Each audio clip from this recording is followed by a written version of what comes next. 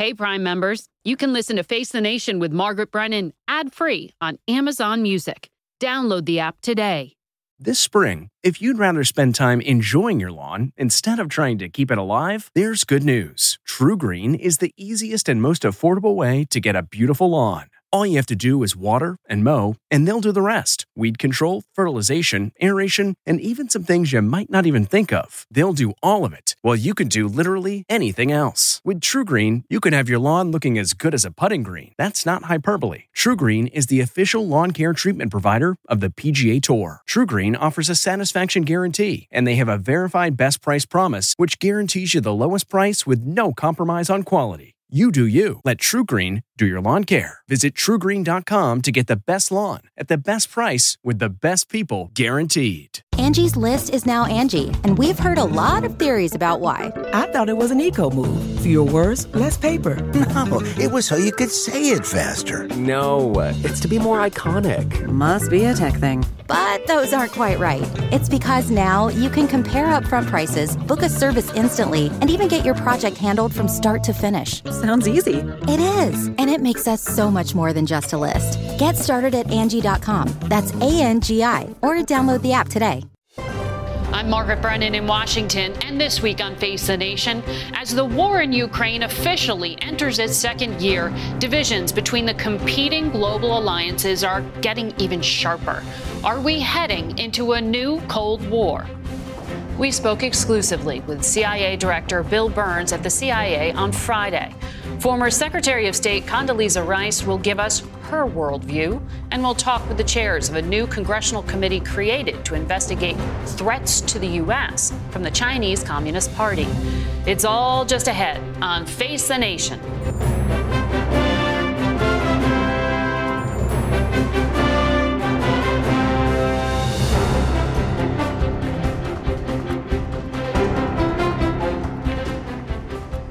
Good morning and welcome to Face the Nation. It was a high-stakes week on the foreign policy front. President Biden took a daring, top-secret trip to Kyiv to mark 1 year of the war in Ukraine. Chinese President Xi moved closer to Russian President Putin, while the U.S., NATO, and most of Western Europe doubled down in their support for Ukraine. On Friday, we traveled to CIA headquarters in nearby Langley, Virginia, where we sat down with CIA Director Bill Burns. Here's part of our conversation. On the cusp of Russia's invasion, you flew to Kyiv, and you told President Zelensky, tell me if this is right, the Russians are coming to kill you. Was that the very first thing you said? It wasn't the very first thing I said to President Zelensky, but President Biden had asked me to go to Kyiv to lay out for President Zelensky the most recent intelligence we had, which suggested that what Vladimir Putin was planning was what he thought would be a lightning strike from the Belarus border to seize Kyiv in a matter of a few days, and also to seize an airport just northwest of Kyiv called Gostomel, which he wanted to use as a platform to bring in airborne troops as a way, again, of accelerating that lightning conquest of Kyiv. And I think President Zelensky understood what was at stake and what he was up against. You also have said, and tell me if this is correct, that it was only a group of about 3 or 4 people around Vladimir Putin who knew that he was actually planning this invasion. No, I think that's true. Putin had narrowed his circle of advisors, and it was a circle in which he prized loyalty over competence. It was a group of people who tended to tell him what he wanted to hear. That was one of the deepest flaws, I think, in Russian decision-making just before the war, as it was such a closed circle of people reinforcing one another's profoundly mistaken assumptions. Does he take counsel from anyone these days? I think he's become increasingly convinced that he knows better than anyone else what's at stake for Russia. I think his sense of destiny and his appetite for risk has increased in recent years as well. You recently went back to Kyiv and you met with President Zelensky. And 3 months ago, I understand you met with Russia's top spy chief. Is there any kind of opening that you are finding here? Any kind of opportunity? No, I mean, the conversation that I had with Sergei Naryshkin, the head of Russia's external intelligence service, was pretty dispiriting. My goal was not to talk about negotiations. That's something the Ukrainians are going to need to take up with the Russians when they see fit. It was to make clear to Naryshkin and through him to President Putin the serious consequences should Russia ever choose to use a nuclear weapon of any kind as well. And I think Naryshkin understood the seriousness of that issue, and I think President Putin has understood it as well. There's not a lot of contact with Russia right now. There's not a great deal, you're right. But you still have that line of communication with your and I think counterpart. even in the most deeply adversarial relationships, and that's certainly what our relationship with Russia is today, it's important to have those lines open. And the president believes that. What do you walk away from those conversations with? You said it was dispiriting. Why? There was a very defiant attitude on the part of Mr. Naryshkin as well, a sense of cockiness and hubris, reflecting Putin's own view, his own belief today that he can make time work for him, that he believes he can grind down the Ukrainians, that he can wear down our European allies, that political fatigue will eventually set in. And in my experience, Putin's view of Americans, of us, has been that we have attention deficit disorder and we'll move on to some other issue eventually. And so Putin, in many ways, I think, believes today that he cannot win for a while, but he can't afford to lose. He doesn't seem to have that assessment, though. I mean, 97% of his ground force is in Ukraine. It's a meat grinder. Does he just look at his population and say, I have enough young men I can continue to send off to die? I mean, what is the price that makes him change his mind? Putin is certainly not a sentimentalist about the loss of Russian life or, the huge losses that he's taken in terms of Russian armaments as well during the course of the war. But there's a lot of hubris that continues to be attached to Putin and his view of the war right now. And I think what's going to be critical is to puncture that hubris on Putin's part and regain momentum on the battlefield. I don't think the Russians are serious today. And I think, it's only progress on the battlefield that's going to shape any improved prospects for negotiations down the road. At what point does Putin say, I can't win? I think Putin is right now entirely too confident of his ability to wear down Ukraine, to grind away, and that's what he's giving every evidence that he's determined to do right now. At some point, he's going to have to face up to increasing costs as well. In coffins coming home to some of the poorest parts of Russia, there's a cumulative economic damage to Russia as well. Huge reputational damage. It's not exactly been a great advertisement for Russian arms sales. Right. So this is going to build over time. But right now, the honest answer, I think, Putin is quite determined. I want to ask you about what appears to be potentially a new line of ammunition and weapons for Russia. Secretary Blinken has said publicly, we have begun to see, we have begun to collect intelligence suggesting that China is considering the provision of lethal equipment. That's not to suggest that they've made a definitive conclusion about this. Secretary Blinken said that the U.S. had picked up information over the last couple of months. But picking up information over the last couple of months to thinking they're actively considering it. I mean, how confident are you in the intelligence that this is something Xi Jinping himself may change his mind about? Well, we're confident that the Chinese leadership is considering the provision of lethal equipment. We also don't see that a final decision has been made yet, and we don't see evidence of actual shipments of lethal equipment. And that's why I think Secretary Blinken and the president have thought it important to make very clear what the consequences of that would be as well. To deter it. Yeah, to deter it, because it would be a very risky and unwise bet. So why would Beijing risk a tailspin in its relationship with the United States and with Europe by crossing this line? It's a good question, and that's why I hope very much that they don't. Do you think that Beijing benefits from having the West distracted and involved in a prolonged conflict in Europe? That's the aim. It's conceivable, but I think there's no foreign leader who's watched more carefully Vladimir Putin's experience in Ukraine, the evolution of the war, than Xi Jinping has. What are the consequences for the conflict in Ukraine if this does happen? What does more ammunition and more weapons mean? Is it a game changer? We also have evidence that the Iranians are providing, lethal equipment and munitions, that the North Koreans are doing the same thing as well. So wherever that lethal assistance comes from, it prolongs a vicious war of aggression. How good is our visibility into Xi Jinping's thinking and his decision-making process? Oh, it's always the hardest question for any intelligence service as well. In an authoritarian system where power is consolidated so much in the hands of one man. But you had such exquisite intelligence when it came to Russia and Vladimir Putin and his inner circle. Do we have that for Xi Jinping? But we worked very hard to develop that. Working on it. I think we work very hard to develop the very best intelligence we can.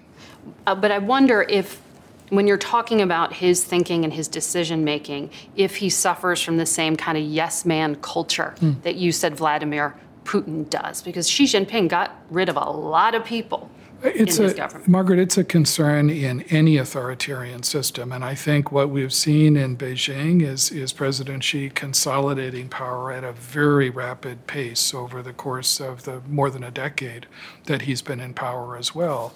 And as we've seen where Putin's hubris has now gotten Russia and the horrors that he's brought to the people of Ukraine, in that kind of a system, a very closed decision-making system where nobody challenges, the authority or the insights of an authoritarian leader, you can make some huge blunders as well. You've said Xi Jinping told his military to be prepared to invade Taiwan by 2027.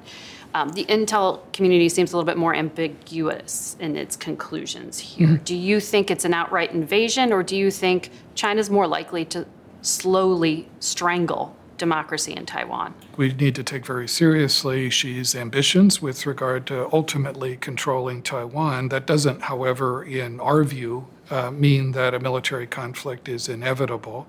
We do know, as has been made public, that President Xi has instructed the PLA, the Chinese military leadership, to be ready by 2027 to invade Taiwan. But that doesn't mean that he's decided to invade in 2027 or any other year as well. I think our judgment, at least, is that President Xi and his military leadership have doubts today about whether they could accomplish that invasion. I think as they've looked at Putin's experience in Ukraine, that's probably reinforced some of those doubts as well.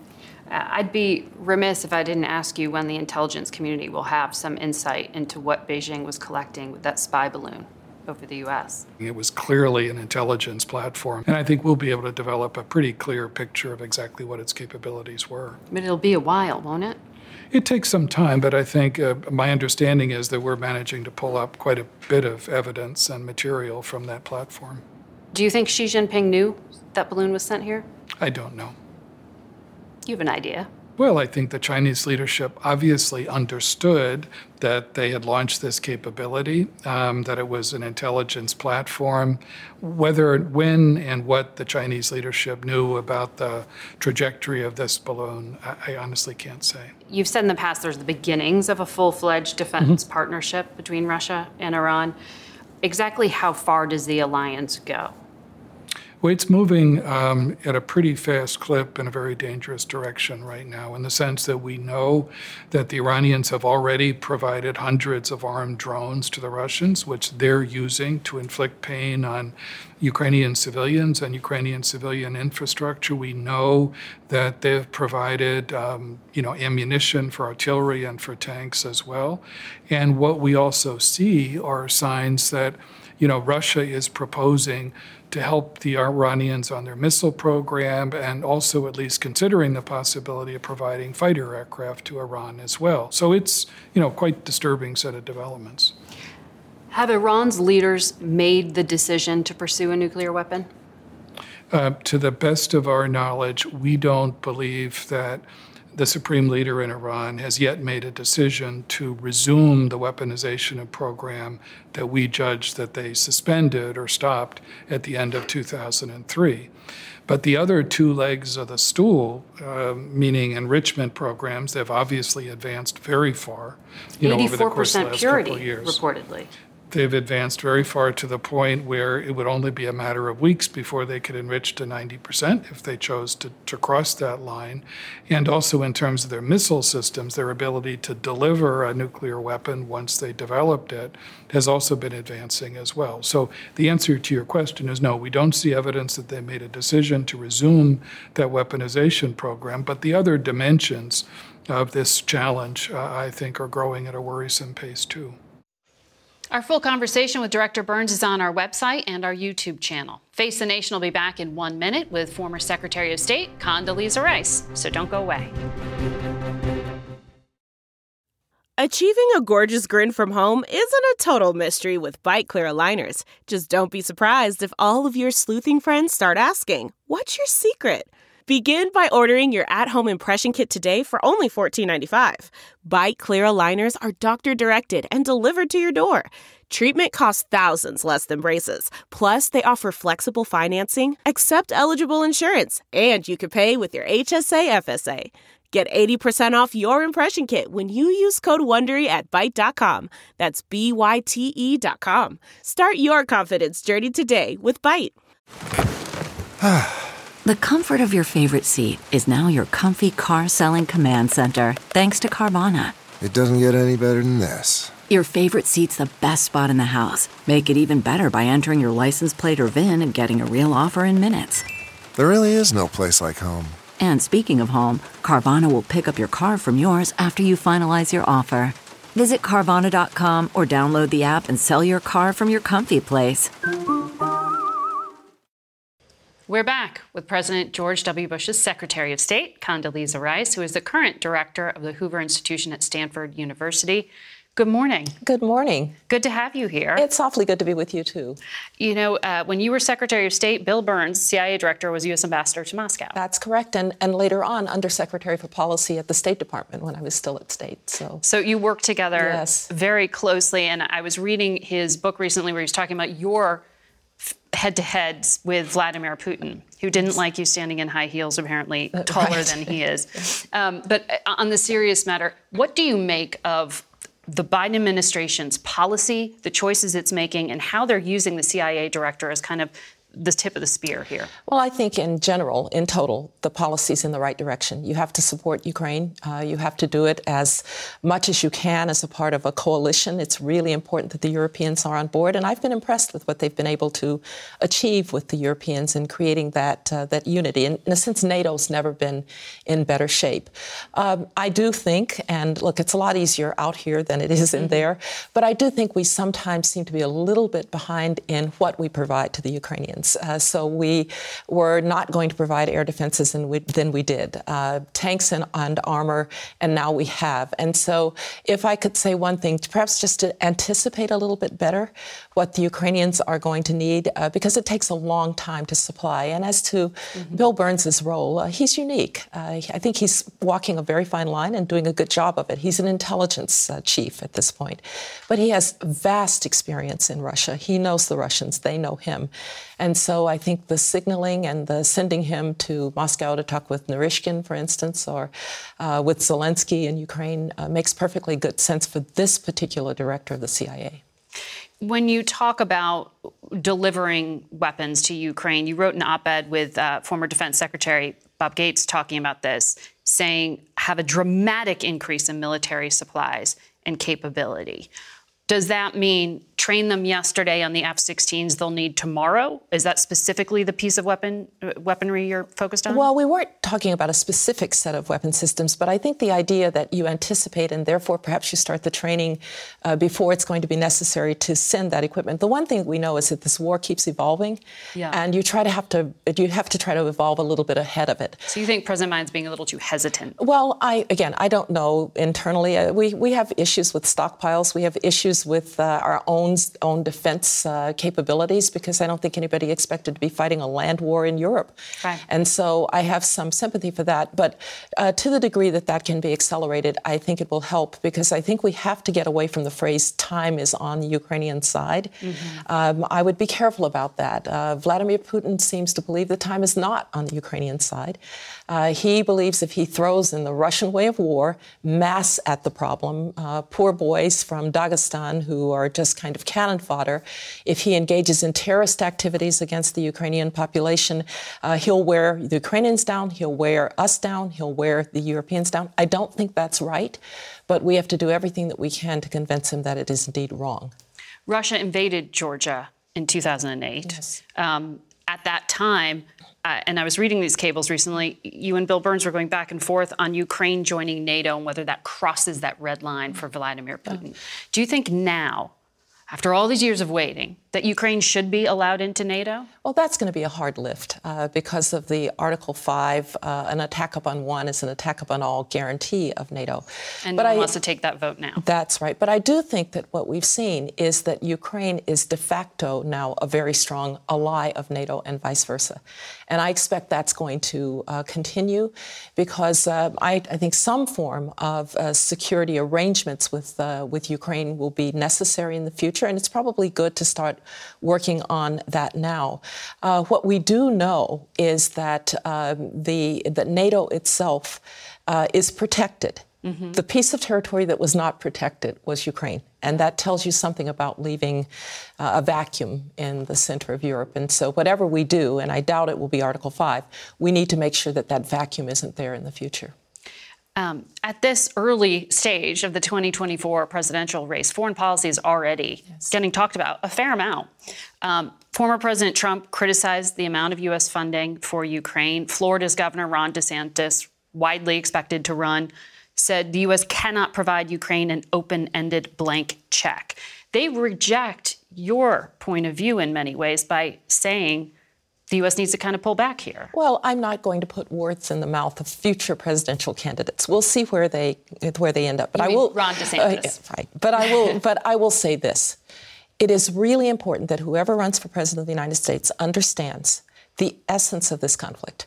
The fact that we are defending not just Ukrainian independence, but we are defending a rules-based system that says might doesn't make right. You can't just extinguish your neighbor.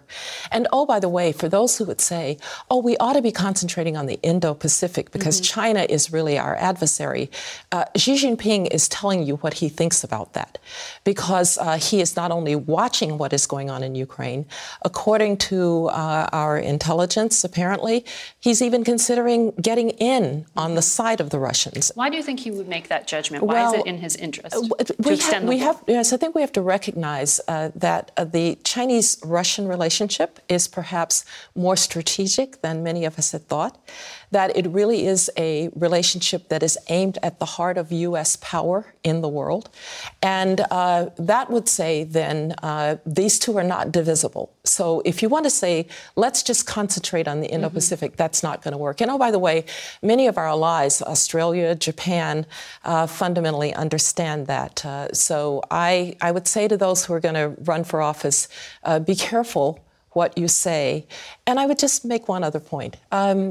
If the American people see a world in which Vladimir Putin and Xi Jinping have won this engagement, this first volley, if you will, in the larger strategic picture, and they see that Ukrainian independence has been extinguished, and they know that the United States could have done something about it, I don't think that's going to be a very good message for a future president to have to deliver. Because that problem will come to his desk. Because that problem will come to his desk. Or her desk. Or her desk. And I just say, just remember dates, 1914, 1941, 2001. These conflicts always come home. Sobering warning there. You've said, though, for the Republican Party, they need new leadership, a new generation. Do you have a leader in mind? UN Ambassador Nikki Haley, for example? I think the Republican Party has a lot of very good prospects. When I say we need leadership, new leadership, I'm not coming back either. So I think it's really time for us to look at those who can look at an American future. And there are a lot of very, very good candidates out there. Let's let everybody make their case and see where we end up. To that question I asked you earlier about why it would be in Xi Jinping's interest to have destabilization in Europe, do you think it really is ultimately a long game for Taiwan, tie up the West and Europe so he can expand in the Pacific? Well, that's pretty precise. I think this is really more about weakening American power in the world, and one way that you do that, I don't think he would have chosen for Vladimir Putin to invade Ukraine. His intelligence didn't know it. It's become quite a mess as well, and your relationship without limits is with somebody who's causing all kinds of problems. But I think what we have to convince the Chinese of is this is, first of all, not in their interest, because his primary interest is to grow the Chinese economy against headwinds that include, of course, a demographic disaster that they are having, and strengthen Taiwan so that it's not an easy target. It is not inevitable that the Chinese win this battle. In fact, I will bet on American democracy, American innovation, American strengths, but that isn't inevitable either, that they will triumph. Secretary Rice, thank you for your analysis today. We'll be right back. A new bipartisan House Select Committee is putting a focus on the geopolitical threat from the Chinese Communist Party. Republican Mike Gallagher serves as the chairman, and Democrat Raja Krishnamoorthi is the ranking member. We will talk with them both when we come back. If you can't watch the full Face the Nation, you can set your DVR, or we're available on demand. Plus, you can watch us through our CBS or Paramount Plus app. And we're replayed on our CBS News streaming network throughout the day on Sundays at 1:30 p.m., 4 p.m., and 10 p.m. We'll be right back with a lot more Face the Nation. Stay with us.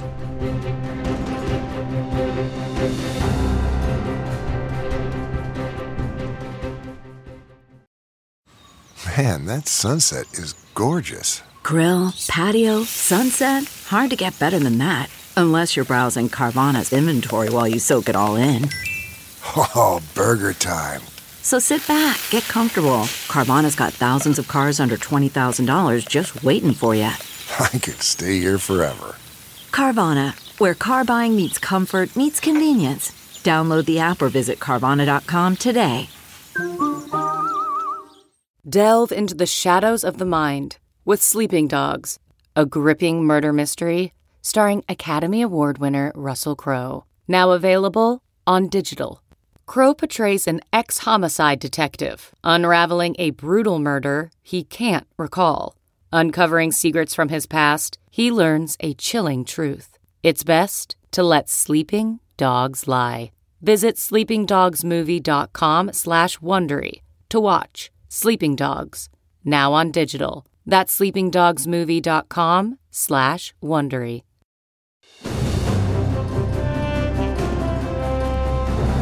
Welcome back to Face the Nation. We're joined now by the two leaders of that new House Select Committee on China, Congressman Mike Gallagher and Raja Krishnamoorthi.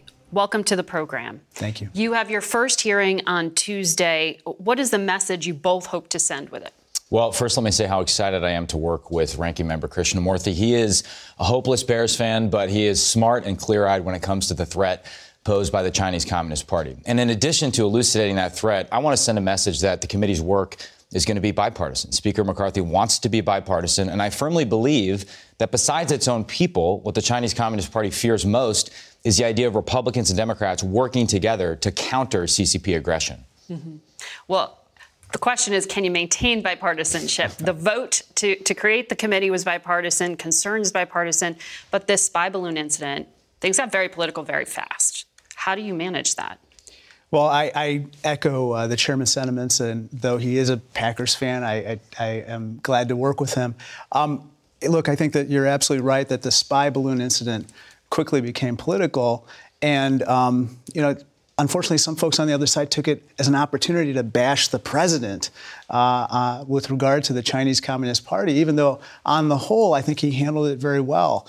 Mike is right that, the Chinese Communist Party likes nothing better than to have divisions between Democrats and Republicans. In fact, their chief political theorist, a guy named Mr. Wang Huning, has said that this is a huge weakness in America, that Democrats and Republicans don't get along. Mm-hmm. And so we have to get over that to be effective.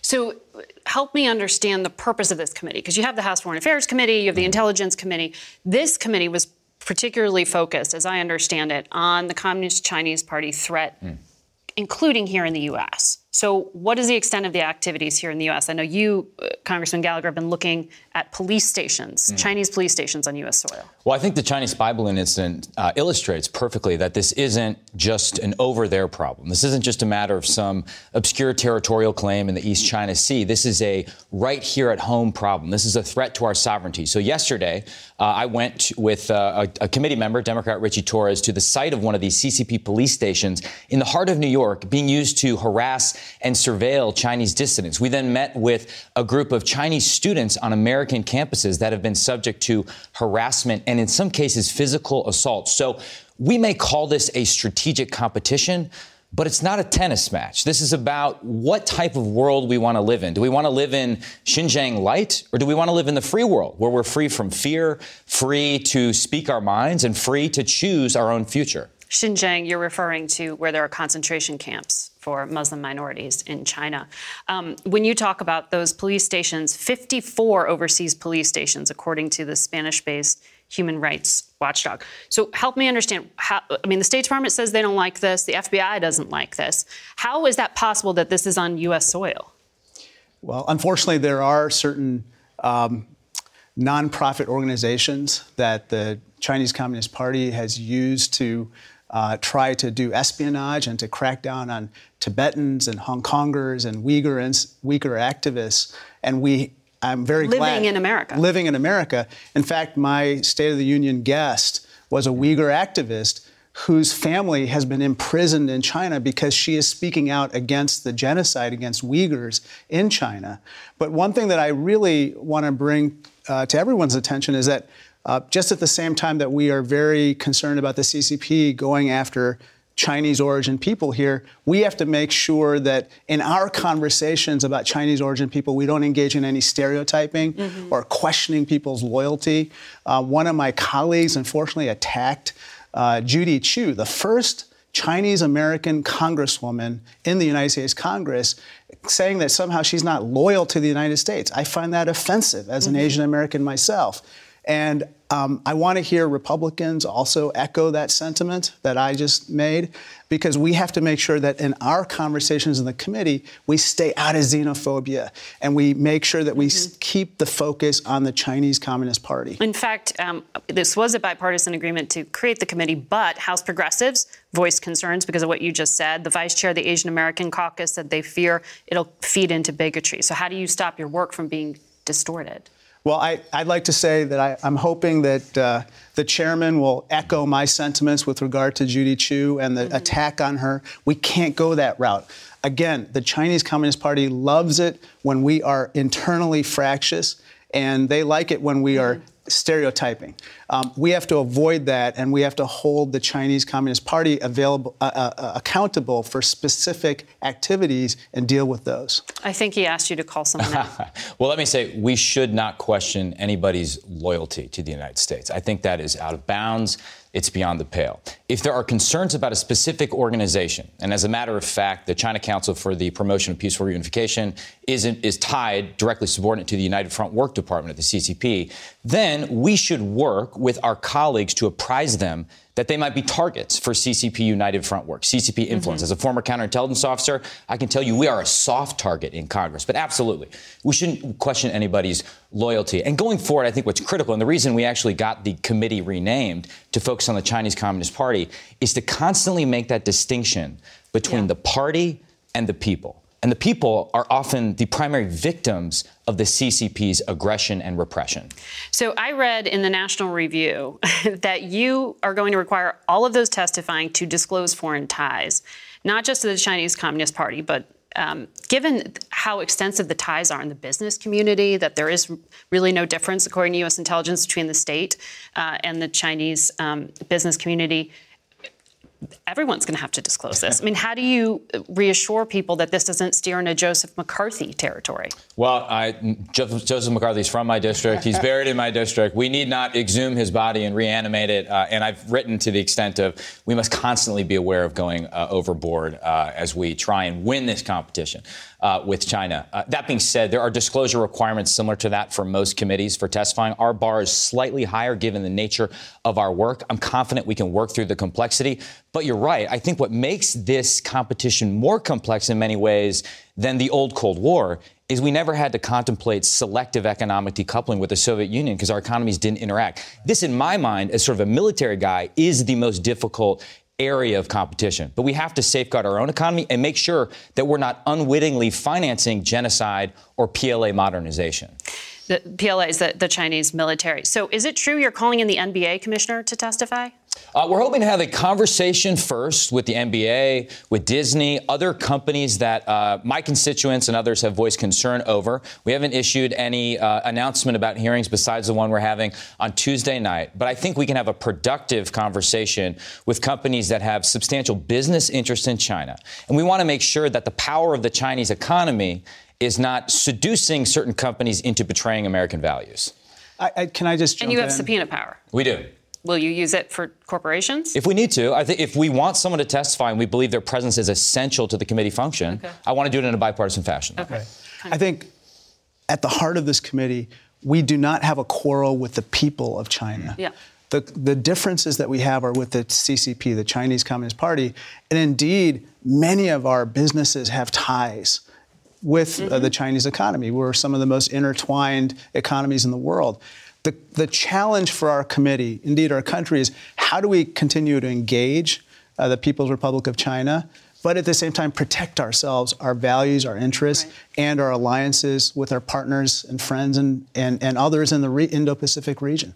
And I imagine your issues with Disney and the NBA have to do with things like changing messages to censor things that can't be said that are critical. Is that it? Sure. Well, the NBA incident, I think, caught a lot of attention because here you had an NBA executive who merely tweeted support for Hong Kong protesters. And remember, these people, in many cases, were out in the streets waving American flags. So they looked to us for leadership. And then the NBA quickly moved to silence that. So we just want to make sure that American companies are acting like Americans and embracing American values like free speech and plurality and things like that. So that's the concern. Congressman Krishnamurthy, I know that when you got back, Congressman Gallagher, from Taiwan, you issued a statement that was pretty scathing in terms of a backlog, you said, of weapons to Taiwan. Do you consider there to be slowness on the part of the administration, or is this more of an issue with private industry just having such supply chain constraints right now? I think it's a little bit of the latter. I think under the Biden administration and on a bipartisan basis in Congress, under the National Defense Authorization Act from the last Congress, we took unprecedented steps to provide additional armaments under the Taiwan Relations Act, under which we are obligated to provide articles of defense to Taiwan. But we need to do more, because what we know is that the CCP, as you said in your last interview with CIA Director Burns, wants to have the capability to successfully invade Taiwan by 2027, if not sooner. So that means we have to arm or help supply Taiwan's defense even more rapidly than we are right now. For instance, by working with private industry to unwind supply chains, introduce more competition into the mix to allow for smaller businesses and entities to provide more agile and nimble supplies of armaments. But the bottom line is we've got to hustle because at the end of the day, we want to discourage and deter aggression on the part of the CCP. So you're saying your intentions here are coming from a genuine place. The concern for policymakers sometimes is that they get boxed in by politics. Sure. You know this. And everyone running for president in 2024 is going to vow to be tough on China. So how do you actually get something done in a space that's going to become really, really hot?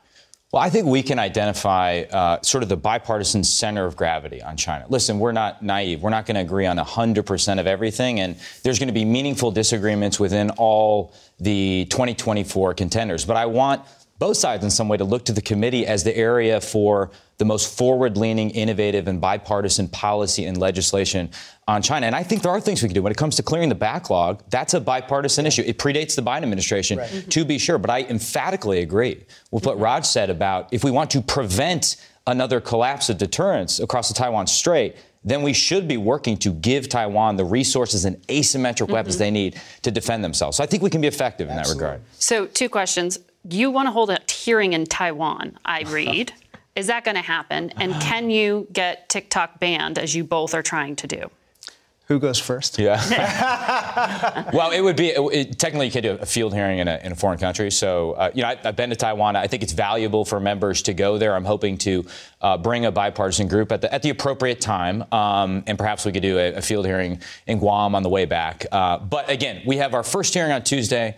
We're going to pass rules the morning of, so we got to crawl a little bit, then walk, and then maybe we can run with our fancy field hearings afterwards. Is this the year TikTok gets banned? I don't think it's going to get banned. I think what we're asking for is, TikTok is owned by ByteDance, a Chinese company that's required to provide its user data, including on the 140 million Americans, as well as control of algorithms to the Chinese Communist Party upon request. All we're saying is if TikTok is going to operate here, don't have that user data and algorithms controlled by an adversarial regime. Understood. We'll be watching your hearing on Tuesday. Thank you very much. Thank you. Gentlemen. We'll be right back. CarMax is putting peace of mind back in car shopping by putting you in the driver's seat to find a ride that's right for you. Because at CarMax, we believe you shouldn't just settle for a car. You should love your car. That's why every car we sell is CarMax certified quality, so you can be sure with upfront pricing that's the same for every customer. So don't settle. Find love at first drive and start shopping now at CarMax.com. CarMax, the way car buying should be. Okay, picture this. It's Friday afternoon when a thought hits you. I can spend another weekend doing the same old whatever, or I can hop into my all-new Hyundai Santa Fe and hit the road. With available H-Track all-wheel drive and 3-row seating, my whole family can head deep into the wild. Conquer the weekend in the all-new Hyundai Santa Fe. Visit HyundaiUSA.com or call 562-314-4603 for more details. Hyundai, there's joy in every journey. The investigation of former President Trump in Fulton County, Georgia, took a strange turn last week, and Mr. Trump's lawyers now argue it could impact a possible trial. At the center of the controversy, Emily Kohrs, the forewoman for the special grand jury that investigated alleged election interference in Georgia by Trump and his allies. Kohrs gave several interviews in which she hinted that more than a dozen key players, perhaps even the former president, might have been recommended for indictments. Now, special grand juries can't indict, but that recommendation could prompt the district attorney to create a criminal grand jury. The judge overseeing the case told CNN last week that although the deliberations are confidential, quote, what witnesses said, what you put in the report, those are not off limits to those on the jury. The attorneys for President Trump in the Georgia case had not given an interview to any TV network, but the Kohrs media tour prompted them to talk to our Robert Costa. I kind of wanted to subpoena the former president because I got to swear everybody in. And so I thought it'd be really cool to get 60 seconds with President Trump. Did you recommend charges against Donald Trump? I really don't want to share something that the judge made a conscious decision not to share. Could Emily Kohrs' public disclosures jeopardize the case that could be brought by Fulton County District Attorney Fani Willis? Kohrs is part of a special purpose grand jury that heard months of testimony from more than 75 witnesses about alleged Republican efforts to pressure state officials like Secretary of State Brad Raffensperger to overturn President Biden's victory in Georgia. Look, Brad, I have to find 12,000 votes, and I have them. Kohrs suggested the special grand jury submitted a report to Willis last month that recommended multiple indictments on a range of charges. But Willis has yet to decide whether or not to convene a criminal grand jury that could issue indictments against some Trump allies and even the former president himself. Drew Finley and Jennifer Little head up the former president's legal team in the Georgia case. They say that Emily Kohrs' media tour has tainted any attempt by District Attorney Willis to move toward charging Trump. What are your options? Are the results of that special purpose grand jury to be crumbled up like a piece of paper and thrown into a waste paper basket? Our options are, can this district attorney's office continue to be part of this case? We have to legally research all of those issues. Have you lost confidence in the district attorney? We've lost 100% confidence in this process. We feel this process has been compromised. Emily Kohrs, they say, is not to blame. This 30-year-old foreperson to us has actually provided us a lens and made us aware that every suspicion we had as to this questionable process was in fact a reality. But she didn't break any rules, though, right? She may have broken a norm, but the grand jury was over by the time she went on this media tour, as you put it. So what did she do wrong, in your view, legally? We have no chagrin towards this foreperson, and it looks like they lost perspective over keeping separation between prosecuting attorneys and the members of this grand jury. There cannot be a relationship. When the foreperson uses the word we, that lets you know there's a relationship there. When she says in interviews certain battles were not worth us battling, it's not the special purpose grand jury that's litigating, it's the district attorney's office. She said it wouldn't be worth the battle. They decided to call your client in, former President Trump, in as a witness. That's the public statement she made. Right, and who knows what that is based on. He wasn't called in the special grand jury part of this investigation. Did that surprise you? And if he was called, would you have fought that subpoena? I'm not going to speak to what our legal decisions would have been, but it was surprising, and particularly once we heard the reasons why he wasn't called. When we had our foreperson of this grand jury speaking about how excited and cool it would have been to be able to look at Donald Trump, the former president of the United States, for 60 seconds, but that they just determined that given the resources and the other witnesses that they had heard of, that they just didn't need to have any more evidence at that point. It's concerning that that was the level of diligence that was shown in that decision, and it was surprising, frankly. If former President Trump is indicted, Willis can certainly expect a legal battle from Trump's lawyers. We absolutely do not believe that our client did anything wrong, and if any indictments were to come down, those are faulty indictments. We will absolutely fight anything tooth and nail. Willis and the district attorney's office declined to comment. For Face the Nation, Robert Costa, Atlanta. And we'll be right back. Friday marked 1 year of the war in Ukraine, a sobering day around the world. Our Charlie D'Agata was in Ukraine when the war started, and he filed this report from Ukraine for us. It's up to you. I was thinking that this is the front line. We're taken to an unspecified frontline position north of Bakhmut. Two things about Ukrainian soldiers: they're really sensitive about sharing locations for obvious reasons, and they really don't want us to get hurt.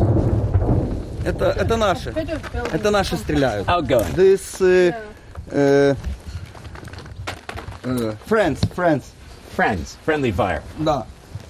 Some incoming, Да. some outgoing. Да. What do you want to do? This is the front line. I know. Stay close to the building, they tell us. Split up. Russian mortar teams aim for people in clusters.